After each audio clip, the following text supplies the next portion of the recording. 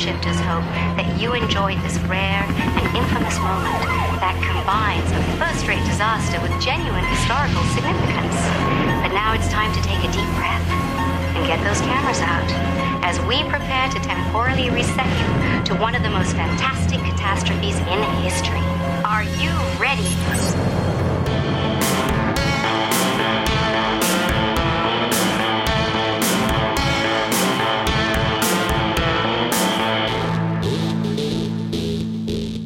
Everyone, and welcome back to a Time Shifters podcast, Time Hop Edition.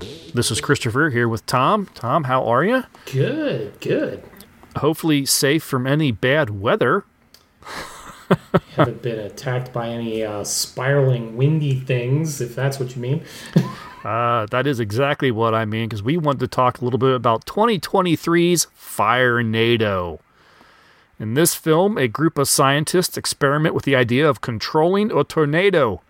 They try their new control drone device on a small storm, but it superpowers the twister and sends it careening across the countryside where it takes out a fuel station, causing it to ignite. Meanwhile, an accountant for the mob has to fight for his life when being robbed by a mob boss.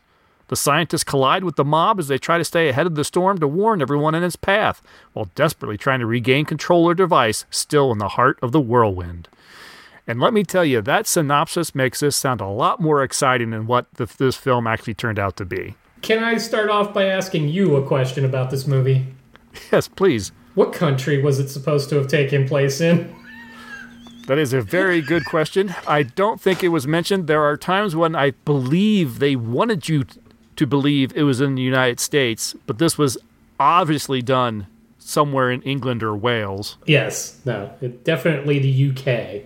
Just the very fact that they made a point of saying gas station instead of petrol or fuel station. Well, they did that. The van that they rode around in had an American flag draped over one side of the interior the entire time. But there was an obvious mix of cast between American and British actors. Yes, and unfortunately, you can't hide when they go to a small farm or something like that. Yeah, no homes like that exist in the United States. No, and while I'm not saying we don't have some picturesque scenery, some of the locales that they were in were clearly not in the U.S. Now, I certainly wasn't expecting a whole lot when I tuned this film in. I was expecting sort of a sci-fi original sort of thing, like a Sharknado, a Crocosaurus, or whatever they used to come up with. Yeah, I'd probably say this film was maybe a level below that. Unfortunately, a little so. But while you can't take any of it seriously, as long as you don't take any of it seriously, it's kind of funny. It is. It's kind of fun. You know what? It leaves me with the feeling of this is something you could have done with like your friends in a video camera. Yes, it does. It has entirely that feel. Because there's so many times where it's just the rest of the world isn't playing along with your movie. In this, there are several moments when our heroes, I guess, are standing, along the roadside, reacting to this horrible tornado that's tearing apart farmhouses and everything, and behind them you see cars driving casually by. No, in fact, actually, I had total Birdemic moment during that. It had the James Nguyen kind of stamp of approval on there because. Yes, that scene specifically, the terrible Firenado is on its way, and traffic is just lazily going by. It was funny. It was almost like shot for shot what happened in the Birdemic movie when the birds are supposedly attacking, and yet traffic is still going gingerly by. like, got it. Okay, I know what I'm watching. I also appreciate them, they get to the fuel station, and they know the tornado is going to hit it, and they stand just on the other side of the street. Oh, yeah. When this thing hits and explodes. And they just, ah! Yeah, the perspective shots were always just a little like, what the hell am I watching? Yeah, where are you in relation to what is going on? Yeah, they were either always really far away or really close, and it didn't seem to matter either way. The crime drama that they shoehorned into this thing with the mob accountant or whatever he was, it was just so crazy. Someone had two really good ideas, but couldn't figure out what to do with them individually. I think you're being a little generous at the two good ideas part. Well, okay, they had two ideas. They did. That is fair. They had ideas. Very good. Right. No, the thing that was extra amusing about this, too, is early on, before we even get into the crime drama part, they've initiated this uncontrollable tornado thing that seems to just be getting larger. And even before the thing bursts into flames, which we have to get almost halfway through the movie before our tornado becomes a fire-nado. But in doing so, their grand plan is to run around and warn people manually. Yeah. They're going to go house to house to get people out of the way. And I kept marveling, especially the picturesque scenery. It was beautiful and all that. Why did they keep parking the car a mile away from the structure to which they were going to then run to? Yes. To warn people. Thank you. I thought of that too. They park their truck on the road and then run like a mile up a gravel drive. We don't have time. Oh no, because you parked 20 minutes away. Like, I'm watching, and they didn't do that just once. They did that like at least twice, 3 times, where they parked the vehicle so far away from their destination. And I'm like, oh, okay, they can't get across the bridge on the vehicle, but then you can clearly see that it's a driveway. I'm like, no, they can get across the bridge. Drive! Anyway, love that. It was so much fun. Yeah, had they parked closer to the one farmhouse, they could have possibly saved the Wish version of Brian Blessed, but they didn't. Nope.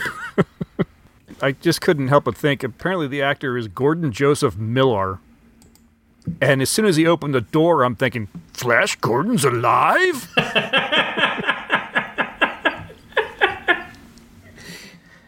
Now that would have made it an amazing movie. Yes, oh, absolutely. No, and what was funny during that scene, too, is the two go back into the house for what we do not know. Even though outside the door, they can see in this very picturesque setting. I actually was rather enjoying the effect at the moment of the tornado coming around the bend of around a river bend just to get this house. Mm-hmm. So it looked good, but at any rate, they're all watching it coming. I'm like, why are you just leave? Just leave now. Yeah, you mentioned the tornado. The actual like special effects of the twister itself weren't bad. No. There were a couple of times where it's clear that's not there. No. It's like a really good effect shot, but not well placed in the scenery. No, because then we get those things where you've got this amazing tornado, and it looks good, but yeah, you haven't eliminated the fact that traffic is still moving. Yeah, the sky isn't darkened. They could have thrown a filter on the camera or something, or done some color correction of the film to make it at least look like stormy skies. Instead, it was just a typical sort of sunny day. And I almost want to think the only reason they bothered with the fire portion of the Fire-nado was so that they could do some funky lighting effects in the dark when they got to other locations. Possibly. Yeah, because the idea of the whole Fire-nado makes absolutely no sense. Well, one, the science on this thing is completely ropey. It's just like, yeah, just we said this, so it's true. Sure. because their drone or whatever somehow changes the molecular structure of the tornado. It changes the gas within the tornado or something like that. And so it's like a lot of methane or something. So honestly, when it hit the gas station and exploded, that should have been the end of it. Wouldn't that have burned itself off pretty quick? Generally, yeah, that's a thing that happens. Yeah, but somehow this kept recharging itself somehow. It was feeding off of all the trees and forests that it consumed. Yes, of course. Come on. Don't you know science? I know some science. I don't know Fire-nado science, obviously. I almost kind of recommend it so long as you know you're going in and not getting anything exciting or yeah, you're not getting anything exciting. But you're going to get something that is just sort of kind of laughably bad. Yeah. It's enjoyably bad. The dialogue is terrible and goofy. The stories, because it is multiple stories going on. None of them make any sense, but it's just too much fun. You need to sit down with a friend or friends and just enjoy. Just tear it to shreds while you're watching it and appreciate for what it is. It looks pretty sometimes. It's goofy other times. Yes. You just can't help but laugh. I know that's not what they were going for, but good job, guys. You achieved it. Yeah, it is worth watching for a chuckle, because you just watch this film and you just shake your head half the time, just going, no, and why? and honestly, and we've watched those movies and discussed one recently that we aren't sharing. When a movie is so bad that it makes you angry. This one's bad, but it makes you happy. Yes. It's just kind of fun. Yeah, that is the weirdest thing. As goofy as it is, as bad as everything, it's just forced dialogue, it's ridiculous science, but it's just so over the top that you watch it and you smile. Actually, along with the name, I mean, if you're the kind of person that enjoys watching the Sharknado films, take all the big budget or at least B-lister actors that they got for the Sharknado. Take all of that out. It's still the same ride. It's the same kind of ride. Nope, absolutely. So, if you like that, go watch this. So so recommended with large caveats. Yeah. No, this isn't going to be on the Academy here. No, in another month. So. All right, well, that's it for Fire-nado. Thanks very much for listening. We'll be back in a week with a regular episode. Until then, we'll talk to you later. Bye. See ya.